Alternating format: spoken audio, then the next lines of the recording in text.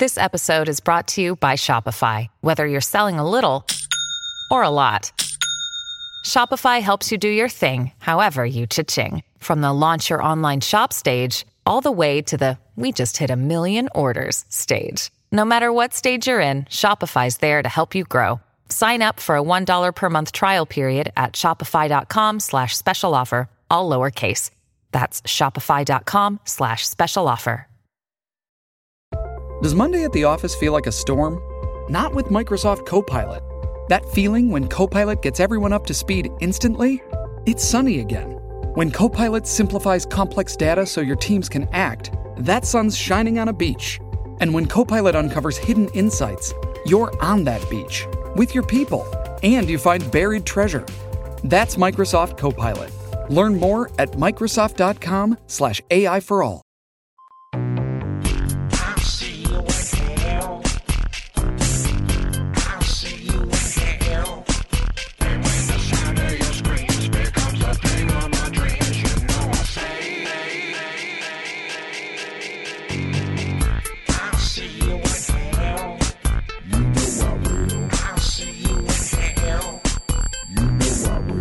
Hello, everybody. I am Patrick Walsh. I'm here with my dear, sweet friend, Joe DeRosa. We are very happy to announce the triumphant return of We'll See You in Hell. It's a podcast discussing, in general, a horror, sci-fi, fantasy title each week, but usually veering into a bunch of side conversations. Anyway, yeah. Enough out of me, I guess, because we just sort of get on with the show, and in the meantime, on Who With the Jew?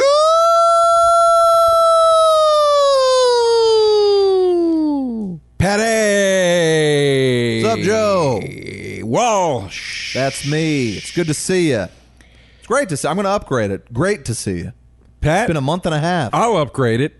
It's fantastic to see you. Oh, all right. I love that we're seeing each other right now. I love that we're back in the living room. Where it all began. Yes, I was back on I was out on a month-long tour, and I can't tell you that I didn't meet a bunch of nice We'll See You in Hell fans out there on the road. And yes. the elation when I told, particularly this one kid I met in Philly, his name's escaping me, but him and a bunch of his friends were fans of the show, and they came out to my show. And the elation when he goes, you know, man, I really hope that the podcast isn't done forever and whatever. And it was like right after we were talking about how we were going to do new episodes. I said, oh, no, man, it's coming back real soon. I mean, the kid was just thrilled. Yeah, well, you know, I think the reason a lot of people, because I saw a lot of, the tweets, the Facebooks, Yes. people concerned that we were gone for good. It was a long time, and to be honest, folks, Joe and I did consider stepping away from the spotlight, Jay-Z style. But then Jay-Z style, we had to come back. Right out of retirement. Directly out of retirement. A month later. Hell froze over, the Eagles, me, and Joe. Ooh, with Chairwoman. And full transparency, it is quite a busy time for both Patrick and myself. Yeah. With various projects and stuff. So we probably are going to go to a mainly 2 episode per month release schedule for at least a little while. Yes. But we will get you at least that much for now, and we'll try to get you more. And you know, the I almost called it the Hyperion. What the hell is that thing called? Where you donate? Patreon. The Patreon thing's not off the table. Maybe we can figure out a way at some point to offer extra episodes through that or something. It's not off the table at all. We basically jumped ahead gum looking to kind of monetize this thing because it does take up. What me and Joe were discussing is the only times we really get to see each other and hang out fall under the guise of a requirement because we have to do the podcast. Right. So, of course, two friends should be excited to see each other, but there's like a duty about it. It's almost a chore, and Joe and I weren't spending any time outside of the podcast. It was a bummer. So we're just trying to space it out, give ourselves a little more time, and be fresher and better when we come back to you. Because some weeks we just don't have anything to say. And it does get a little complicated when you think, you know, here on the podcast we're peers, but on the set of Pat Walsh's new TV show, I'm an ingenue. Yeah. And I'm probably going to get a little lippy on set. That's right. How dare you get out of my shot? Yeah. I want to do another take, God damn it. Things like that. Right. And then we come in here and then we just have to be regular peers again. And it doesn't... It's true. I mean, we'll see how this set relationship's going to go. It could be like Burt Reynolds on the set of Evening Shade, barking orders at everyone. I'll tell you how it's going to go. It's going to, and that was an insane pronunciation of Reynolds. You said Reynolds. I'll tell you, it's going to go. It is going to go DeLuise Reynolds all the way, babe. We're going to have a great time out there together. Yeah, that's right. And speaking of DeLuise, I'll get to it, but I finally saw Your Precious Fatso, which we can discuss. I had never seen it. We'll get to it because there's a few things to discuss. And look, today's film is War for the Planet of the Apes. War? What's with your pronunciation today? Was that crazy? You said war. War? Yeah. Say war. War.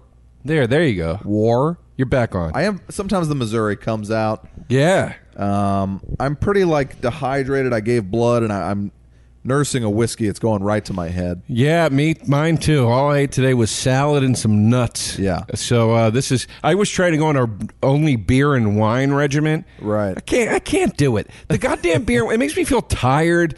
It's acidic. I'm a whiskey guy. I don't know what to tell you. Yeah, I mean that beer just you feel it on your face. You feel it. You feel like it's hanging off. It makes me want to go to sleep. Yeah, it's not. I was watching a wrestling pay-per-view last night with our dear friend, Vince Averill. Yeah, please. We had a great time. I tell you, Vince and I saw Roger Waters. He told me, hell of a show. I heard it was a hell of a show, and he gave me his assessment on what the best song on the new album is.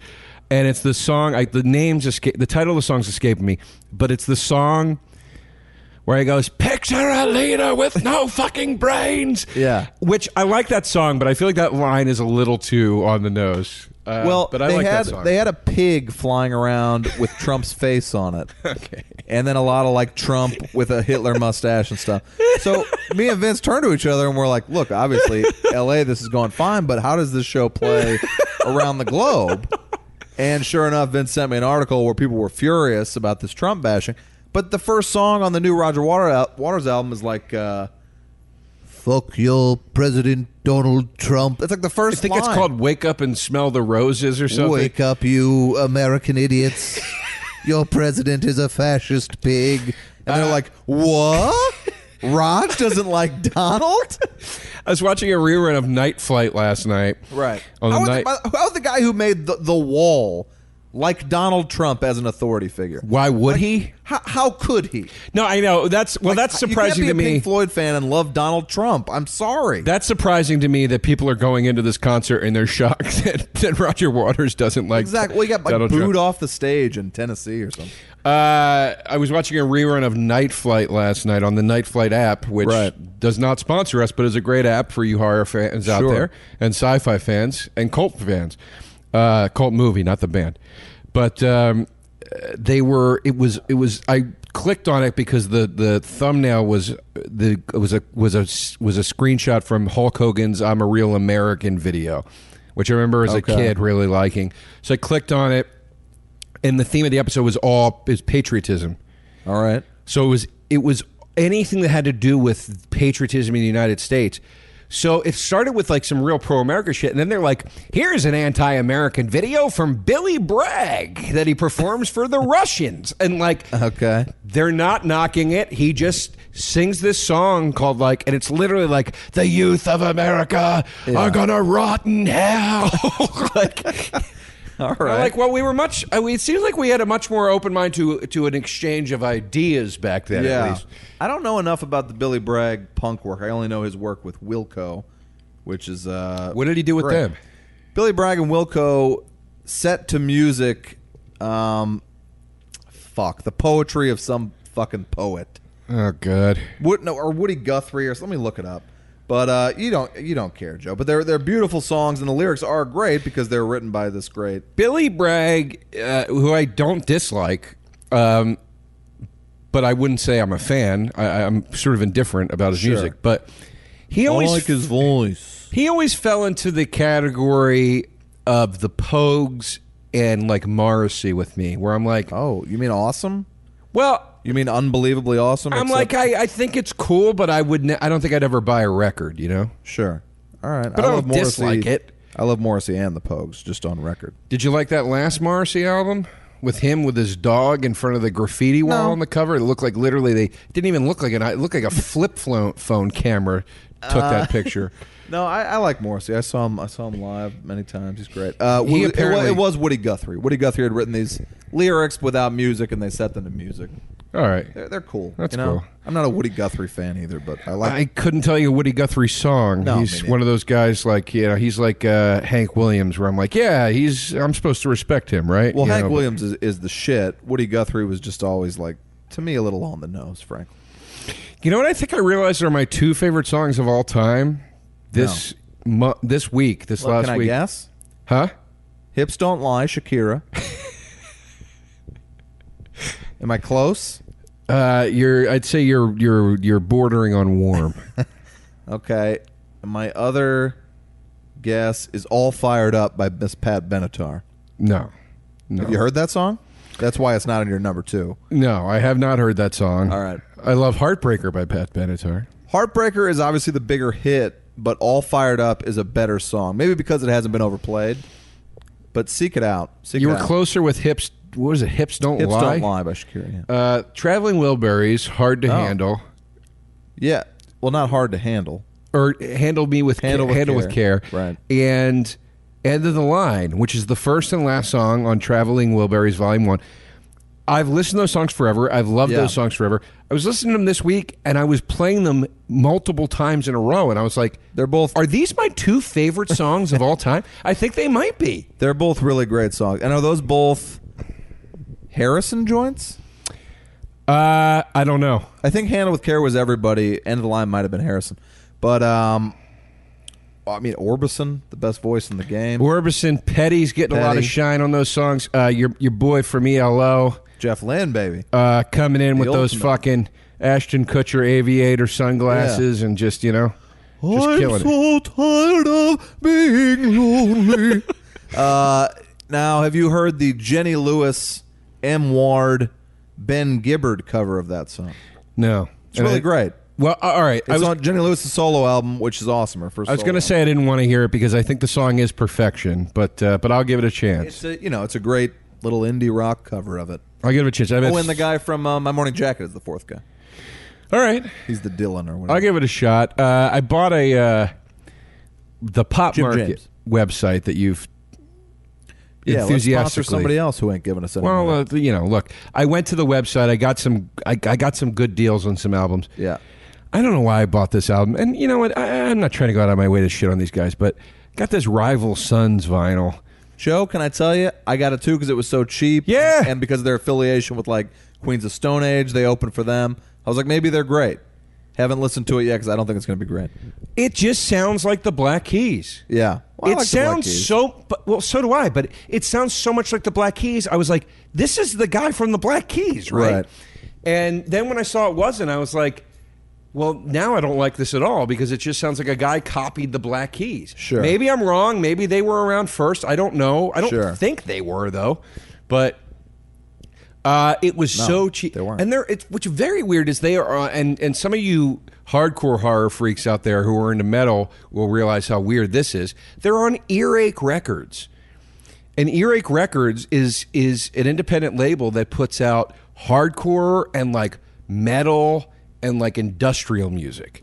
And this is like the blues rocky, like, background female chorus singing, and it just doesn't make any sense. So that's over there in my trade into amoeba pile. Yeah, I got one of those too. We got to go. I'm sure back in town you're ready to head up then. Listen, you think I'm not ready? I got a bag We full of should do it shitty tonight. DVDs. I'll go. You think I Do it won't tonight. go? We have a little dinner and a pop in Hollywood and go to Amoeba? Well, here's what we could You want to do that? We Uber over, Well, of course, folks. okay? We go to that Italian place next to Amoeba. We get dinner Sure. and a few drinks. We go into Amoeba. I thought I just said this, but you go on. Well, yeah, I'm just telling you how we do it. Right. This is how we do it. No. Then we go into Amiibo Very a musical little episode. lit up, where our money isn't even an option at that point.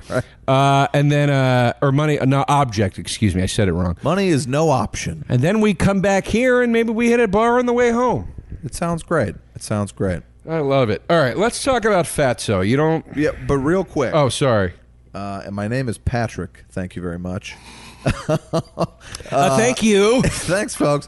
I wanted to say, because I'll forget it if I don't do it now, I essentially I'm the co-monitor of the Facebook page. Joe's not on Facebook, but I'm going to log in with Joe one day and let him read all this shit, because I die laughing every time I go in there. I love all that you guys do, and of course I love when you guys discuss your favorite horror movies and shit like that.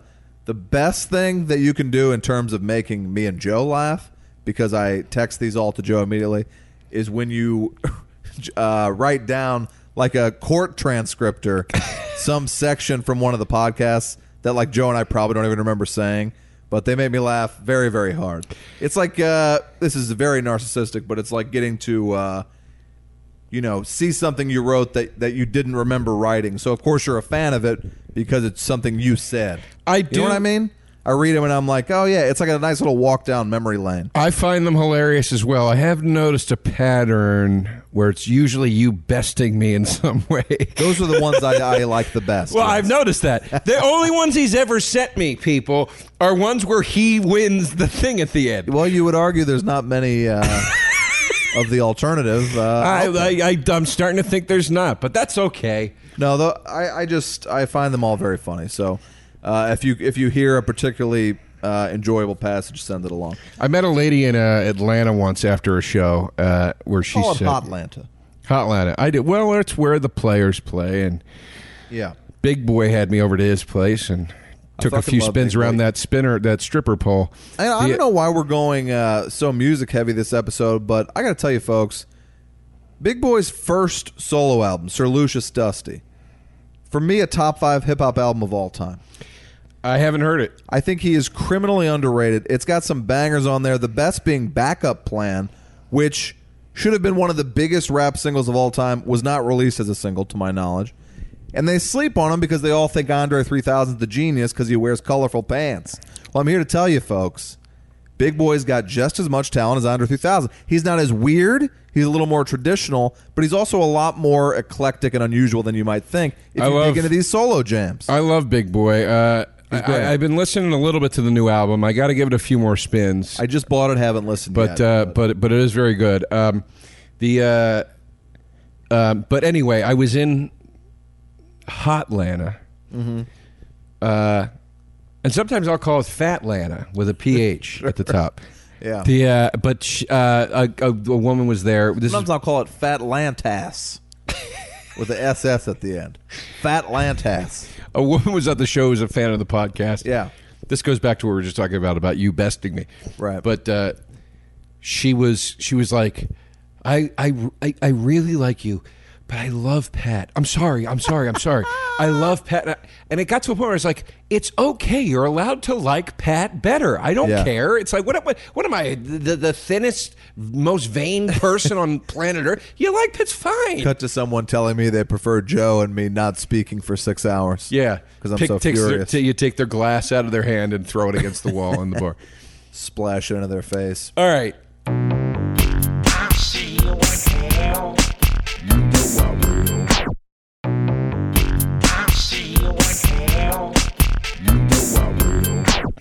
So let's dive into Pat's movie corner, which is a fancy name for just saying we list the movies we've seen.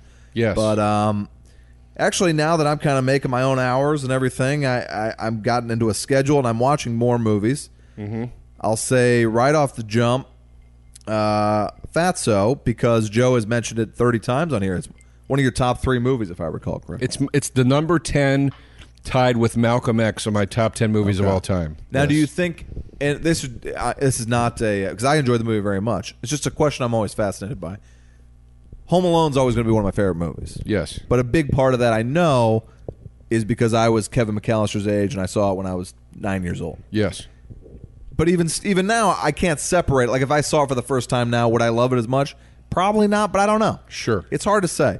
Do you think your love of Fatso, because I would call it a, if you'll forgive me, very well made but not exceptional movie. Do you think you saw it at an impressionable age? Do you think someone showed it to you that was important to you? Or No, none of those things happened. I saw it on a whim because I got on a Dom DeLuise kick, and I rented it. And I was like, well, this is one of the only movies I can find that stars Dom DeLuise. Right. Like, he's not second fiddle to anybody. This is his movie.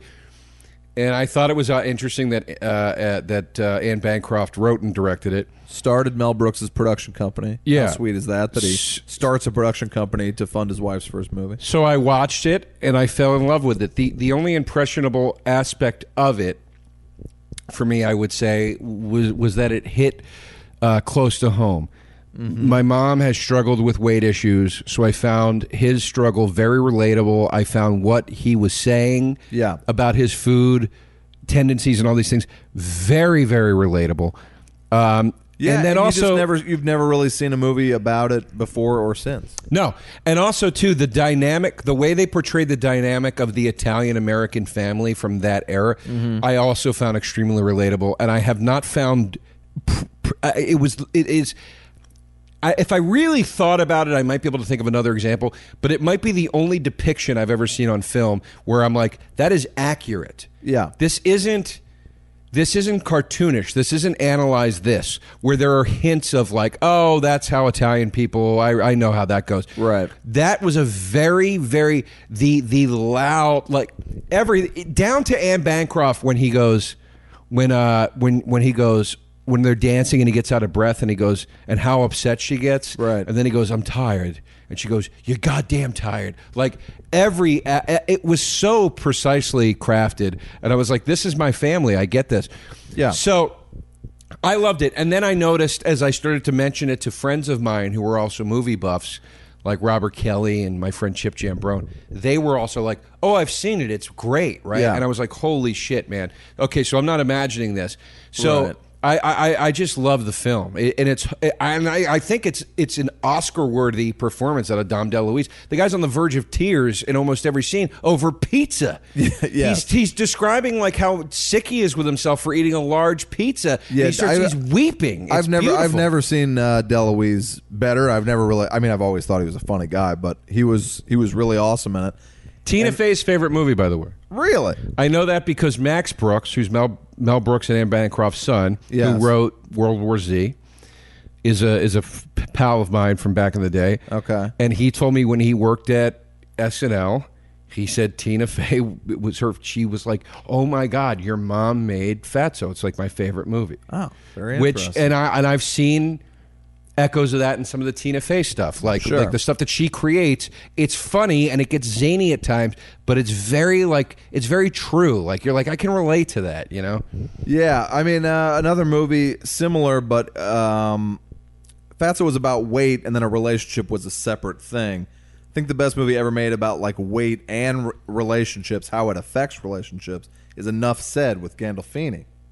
I love that movie. And Julia Louis-Dreyfus. Both of them about as good as they've ever been. If you never saw Enough Said, I urge you to check it out. And then the fact that it cry. It's an amazing movie. The fact that it came out after he died, it like compounds the. That's why I was crying. I think it's a beautiful movie. There's another movie that a dear friend of mine starred in.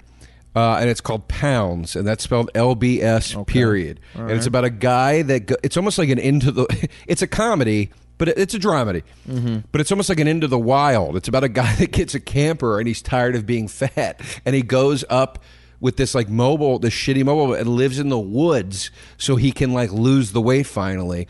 And the guy goes through the fucking weight transformation in the goddamn movie. Okay, that's cool. It's my buddy Carmine stars in it. I thought if it were a sketch, the funnier way to go would be that he emerges from the woods and is fatter. Just been like gorging on animals and things.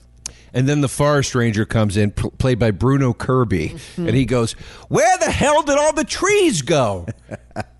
There you go. Yeah. Pot man, pot beaver. That might be a movie. Bruno Kirby's dead, by the way. He's dead, but we could find a Kirby. Fantastic David Krumholtz would be a good Bruno Kirby. He's an heir, substitute. yes, an heir apparent to Bruno Kirby. I was about to pitch him a show when he passed away called Bruno Kirby, Your Enthusiasm. Oh, boy. Excited that it's coming back, by the way? Couldn't be more excited. My lovely girlfriend and I are working through it. She had never seen it. Oh, my God. So, I mean... What a treasure trove. I truly don't take this for creepier than what I'm saying, but I get why, like, when you have a kid, it's so exciting to show them a movie. But I feel the same way with when I'm dating somebody. Sure. I mean, I was, when she said she hadn't seen it, I was like, this is going to be fucking incredible. So I get to see it again and see ones that kind of fell through the cracks for me. The huge vagina episode. Yeah. With the phone and the vagina at the end. It's incredible. Garland's... there's just been some amazing shit, and I can't wait for the new season. Garland's delivery. No, not true at all. Huge vagina. Huge. It's an impeccable show. I really love it. It is, and I have read from several people that the new season, they're like, some of the actors were like, I don't know if I want to participate in this. Like, everyone's like, it's really, really rough, uncomfortable stuff. And in particular, they were talking to Steenburgen, and she goes, I'm not exaggerating when I say that, like, me and Ted had to really kind of give Larry a couple weeks before we got back to him when we read the arc. Like, we just did not know if we were going to be able to participate in it. So her saying that, I was like, either it's like really, it's like about 9/11 or something. But when she said that, I thought to myself, maybe it's some sort of thing where, like, Ted fucks Mary. She's married to Ted because of how conflicted they were as a couple. Sure. And that's not a spoiler because I'm guessing, but that would be nuts. And just like how Larry and Cheryl divorced, which threw me for a fucking Oh, you mean loop. Ted fucks Cheryl? Mary's his wife already. I meant Larry fucks Mary. Larry fucks Mary. Or Ted fucks Cheryl. Yeah, okay. One or the other. Yeah, that's the first thing that popped in my head. It was like some sort of a swinger scenario. Or Yeah. Well, I mean, in the last... I bet he's got to do something with Trump. I mean, the man's as liberal as they come. Yeah, I would believe something in there about Trump is coming. I wouldn't be surprised if we saw a Bernie Sanders cameo in the season. Yeah, that's true. That's true. But I'm very excited for it. I love that he pushes the envelope, and I love the show. And as my cousin Kevin said the other day to me, it's perfect. It's Seinfeld, except they say fuck. And I was like, yeah, that's as good as it can get for me. That's exactly right. On television. Exactly right. Anyway, Patty, movie corner. You know what? I don't have much for this. I will say that I did see Pirates of the Caribbean 5. How was that? It sucked, but my parents loved it. Okay. And I did think it was a fitting end to the series. I was blown away to see it was under 2 hours. I mean, that's at least something. They ended it properly. They tied up well, there weren't loose ends, but they ended everybody's storyline properly. And then, of course, they do a post-credit scene. You're like, don't do another one. Yeah. End it. But it wasn't great. What was like somebody walks the plank and then they float back up to the plank like, uh-oh. No. Do you want me to tell you? No, I don't care. It doesn't matter. Was there any plank action? There was no plank action. There Why was don't a people very walk the plank in Pirates. There was a very Pirates funny anymore? old school. And this is sort of a spoiler. There was a funny old school like comedy scene, like almost like a W.C. Fields thing, where Johnny Depp, like to get out of being killed, like the people that have captured him are like, fine, we won't kill you. You have to marry my sister then. And the sister's like obviously disgusting with like jagged brown teeth, and he's like, shoot me, just shoot me, So I thought that was funny, like in a sort of Sounds old, like Perfect Stranger. yeah, it was a very old school, like sort of Abbott and Costello kind of gag, right? But it made me laugh. But yeah, the movie wasn't great. I was flying home the other day from Austin, Texas, and I was terribly excited that the flight I was on had free movies, and the free movie that I was most excited about was T2, Trainspotting. I'm dying to see it. I watched about half of it. Oh. Granted, it was very early in the morning. I was very tired. Yes. And I tried to power through because I really just wanted to see it. I watched half. I turned it off. I am curious to see the second half. I'm not dying to see the second half. So far my impression was these stakes just aren't as interesting to me. Right. The first movie is about guys that are stuck on heroin and what's going to happen. How are they going to get off? Are they going to get off? Whatever. Yes. Then you have this movie. Pretty much they're not on heroin anymore. And it's way more about like, okay, what sort of petty crimes do they have to resort to in order to stay afloat? And it also starts with everybody being, and this isn't really a spoiler, everybody's hugely fucking mad at Renton, Ewan McGregor. Uh-huh. Because he shows up for the first time in 20 years, and they're like, you stole all our fucking money. Right. So there's that part. But I will say this, everybody's performance is great in it. Robert Carlyle particularly slides. I was worried. I was like, after he did 18 seasons of Wish Upon a Star, whatever that fucking show is called, where he's playing like a sort of nice Rumpelstiltskin. What are you talking about? Once Upon a Time, is that what it's called? The storybook show? Like on ABC? Yeah. Okay. Well, he plays Rumpelstiltskin on that. I honestly thought like you had started hallucinating or something. He plays Rumpelstiltskin on that, but he's Wish like Upon a Star starring Robert Carlyle. But he's sort of a nice, he's like a sort of a conflicted guy. He plays Rumpelstiltskin? Yeah, and he's like kind of a prick, but he's kind of nice and sweet. Right. And I was like, he can't. And then he also did that great, there was that great movie called Go Now where he plays the guy that gets MS. Love Go Now. And I love the fucking Full Monty while we're at it. Right. So I was like, he's not going to be able to slide back into this Bigby character. Right. Woo! Slides right back in. His opening scene is him with his lawyer while he's in prison.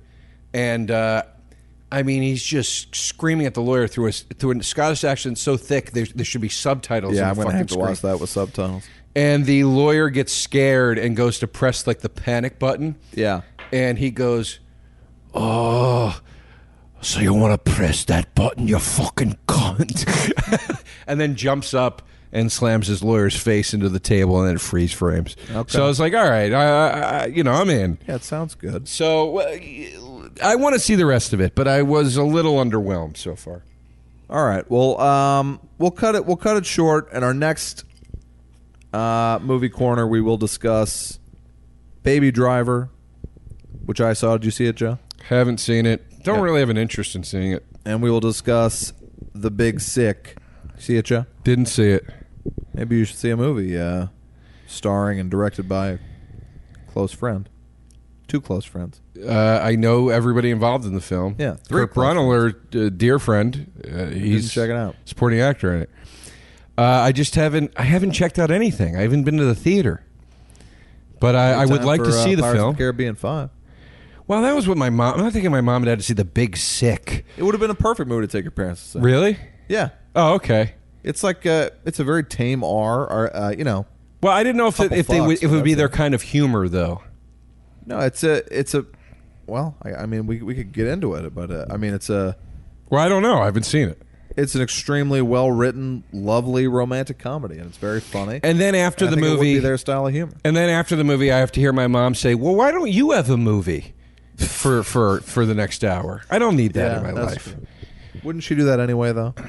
Yeah, So anyway, you should see it while you're back, and we can get into it more next time. But obviously, it's a great film, and I want to give them a plug. I mean, how often do you get to plug something great by people you know and love? Plug it away, and I do want to see the film. I just haven't seen it yet. All right.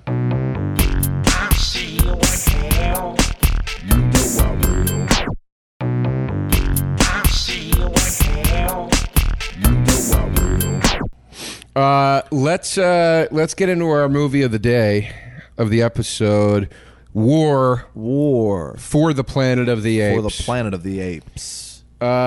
Quick synopses. Yeah, this one at least gave you a little bit of a previously on. Yeah. But as much as I liked Rise and loved Dawn, although I don't know why Dawn doesn't come before Rise, as somebody in my writer's room pointed out the other day. You got to get Dawn before the Rise. It's a good point. I loved them and then kind of just immediately forgot them. So I was still pretty in the dark during this one. I followed it, and I liked it. I don't think we're going to be as different as you might have thought we would be on War of the Planet of the Apes.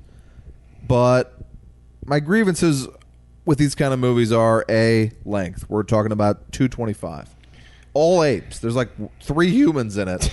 225. So all that time is apes talking to each other. 2 hours and 25 minutes. Barely talking to each other. It's a lot of sign language. It's a lot of subtitles. Give a quick synopsis, though, before we get into... You should do it because I'll botch something immediately. Excuse me. It takes place 15 years after Rise of the Planet of the Apes, which, by the way, people, was surprising to me because I'm so dumb that I thought apes lived for like 200 years. So I thought these movies were taking place like hundreds of years after Rise of the Planet of the Apes, and it's like, no, it's like that just happened. You thought apes lived for hundreds of years? I thought they lived for like 150 years or something like that. So like, wow. Because I didn't get it. I was like, how has everything gone to shit this hard since Rise? It's like if you ever watch Mad Max and you watch The Road Warrior, you're like, it went this bad in a year? Come on. So anyway... It takes place 15 years after Rise, a few years after Dawn, and it's just basically about. Here's what I thought it was about: the final battle, for man and ape. That's what the trailer says. I think exactly. Yes, and it's not really about that. No, it's about one of the final confrontations between man and ape. And that's basically the plot of the movie. And it's also a subplot is them trying to find their new home on a sort of a beach a territory, geographical territory that's like a beach near the sea and stuff.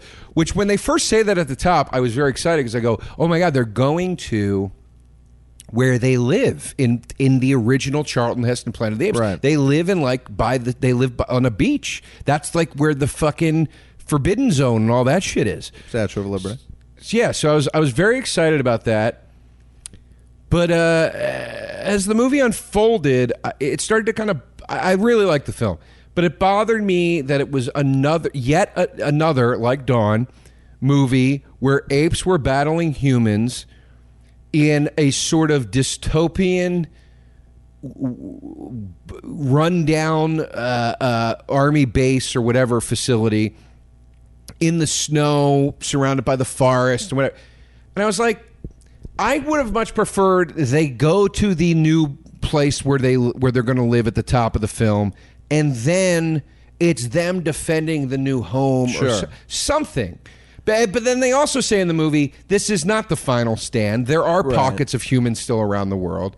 But well, you would think like to give, to make some like political comparisons and shit. That's kind of a great story. They get their own like beautiful Paradise Island, and the white man comes and wants to take it for himself. Right. And then the apes fight them off.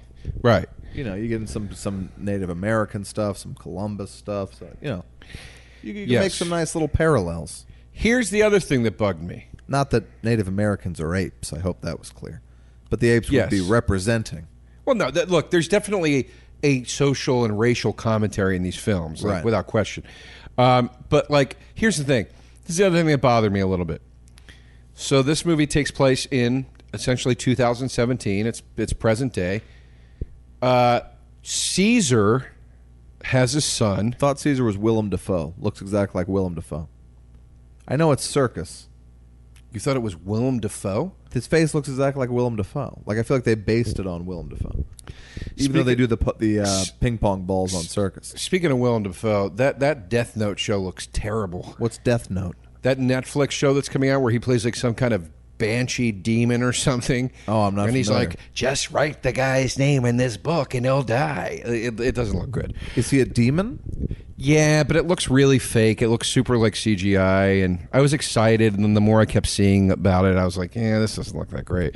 I might be wrong. It might be great. Anyway. It wasn't him. Steve Zahn is that other ape. Steve Zahn kind of steals the film. Steve Zahn was great. But this is what bugged me. Caesar, who is the lawgiver, as you know, in the original Planet of the Apes films, he is the one that sets the stipulations and laws for ape society. He has a son in this movie, and his son's name is Cornelius. And I was like, well, that's weird, because Cornelius is the ape played by Roddy McDowall in the original films, who helps Charlton Heston. he's not Caesar's son. So here's where it starts getting confusing. This is the first moment in this trilogy where I'm like, wait a minute, these aren't prequels? They're just sort of doing like a new interpretation of this mythology. I didn't know that. I thought too. I thought I thought they were just prequels. So this is where it starts to get confusing. The mute little girl that they find in the film, her name is Nova.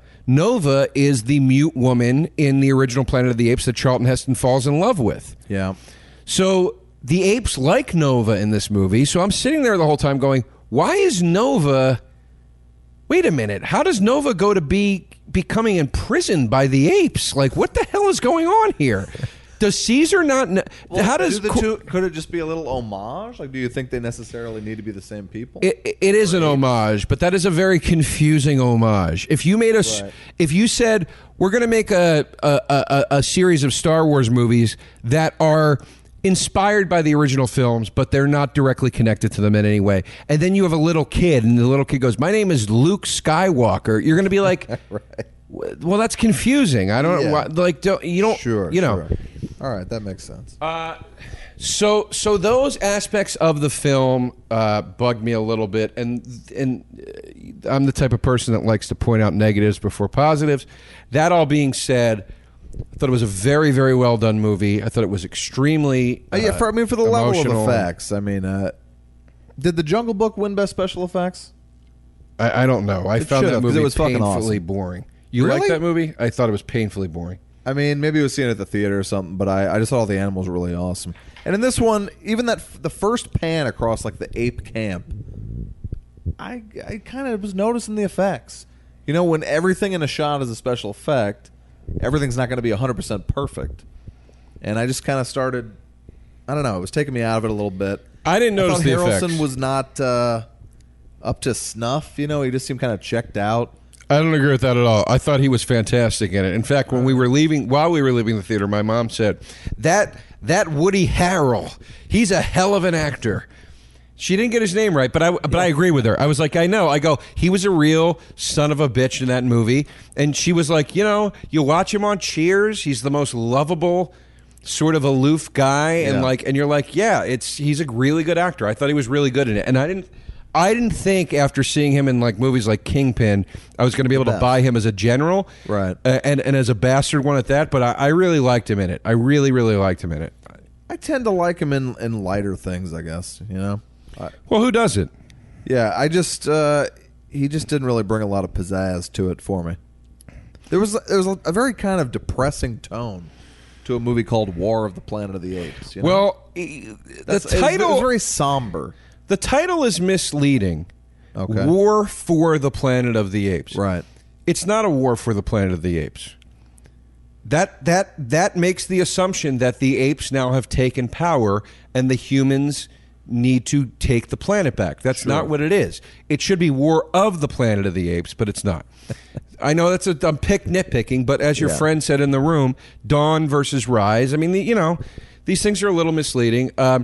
James Rolfe, who I don't know at all, but I'm a fan of. He plays the angry video game nerd on YouTube. His website, Cinemassacre, where they do a lot of movie reviews and things.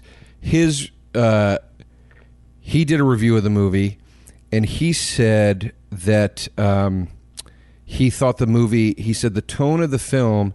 He goes. He liked it very much, and he said you might go in expecting an action movie, and he goes, it's not really an action movie. He goes, the best way I could describe this is if Jesus Christ was an ape and then got dropped into a Nazi concentration camp. And I was like, when I was watching, I was like, yeah, it does feel very Schindler's List. Yeah. You know, like I mean, it's dark, it's sad, sad, and you're just. I saw it with a buddy of mine, and he was like, I got to tell you, man, like if I have to see one ape die, I'm going to walk out of here. I was like, I think you're going to see a lot of apes. But you see tons of apes die, like up close, like bullet to the head. It's kind of weird. You hear them squealing, and it's upsetting. Very, it's upsetting. But it makes you care for the apes. My mom was in goddamn tears at the end of the movie. Right. It does make you care for the apes.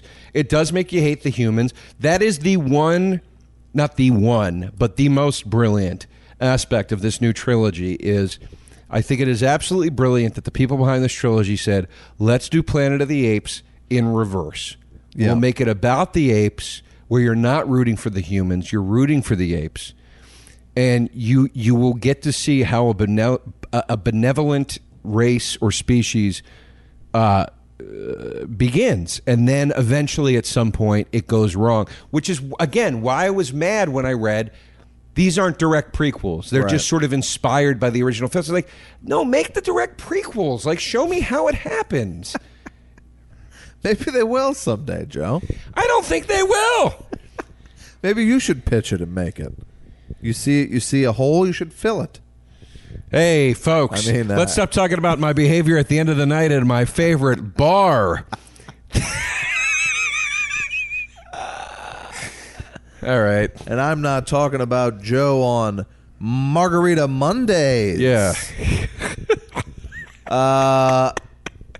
Gang, we're so happy to be back. Yes. And real quick, I have a Joe Scary stuff. Oh, yeah. Go ahead. Real quick to close out with, for the you Nintendo Switch folks out there, I got myself one of these damn things. Know And what it is.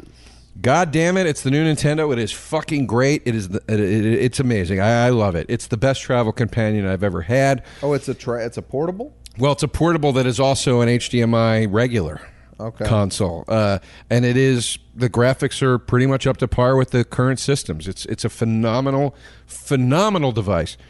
If you can get your hands on one of these, I was lucky enough to find one at the Nintendo store in New York.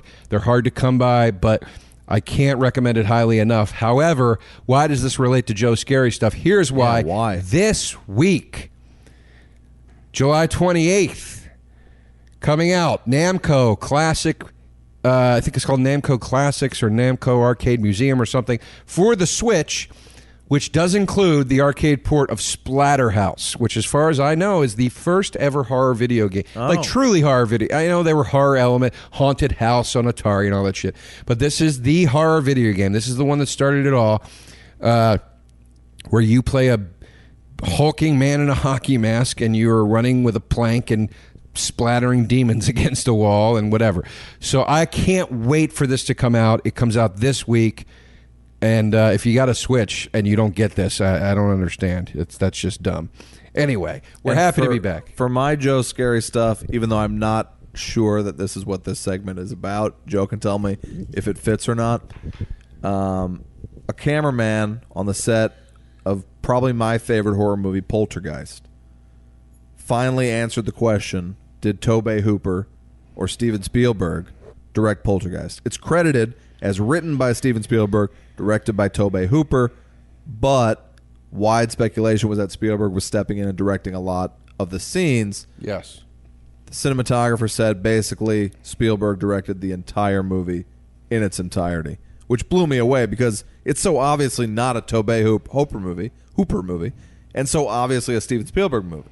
I wouldn't call it a Tobe Hooper movie. I might call it a Toby Hooper movie. Isn't he Tobe? No. Toby. Is it Marissa Tomei? Whose name is Tobe? That's not a name. His name is spelled Tobe. I thought it was Tobe Hooper. Toby Hooper. Isn't that it? Oh, Toby. I don't know that that's right. I would think it might be Tobe Hooper. But All we right. can't really look that up. Listeners, if you know, tweet us about it. I'm going to look it up, and if it's got that asterisk like Beyonce, I'm definitely right. But by the way, that is not appropriate for scary stuff, but I am glad you brought it up because it was good to hear a final conclusive argument on that. And then he also said that was no strike against Tobe Hooper. In saying that, it had to do with the strike that was happening. And Right, Spielberg yes. couldn't direct it, so they basically said Toby took like a kind of a bullet for Spielberg and put his name on it and just kind of functioned as producer. So, Right. So, but hey, fuck it, man. I'm sure the guy made a lot of cash from that flick. I would hope. I honestly think Tobe Hooper being around is probably what made it so horrific for like a PG Spielberg movie. Spielberg wouldn't have gone as dark. I agree. I think it wound up all the scarier for him being on set, frankly. I agree. So there You don't go. see a squiggle there, do you? Over the E. I didn't see I wasn't going to mention it, but no, I didn't. All right. Didn't see a squiggle. You got any plugs? I don't. Sorry. All right. Next week, Kyle Kinane and myself co-headline the comedy. I think it's Comedy Train Festival in Amsterdam. It's the only festival with Mia Kaya in Amsterdam with the word train in it. So find that. Come see us if you're over there. It'll be a lot of fun. And that's it, I guess. Yeah, come out to Amsterdam. Let's have a few drinks, smoke some doobs. Sure. Doobie Hauser MD over here. All right, gang. We will see you, I would imagine, in 2 weeks. But keep your eyes peeled. Thank you for making us feel wanted, and we are excited to return. That was a HeadGum podcast.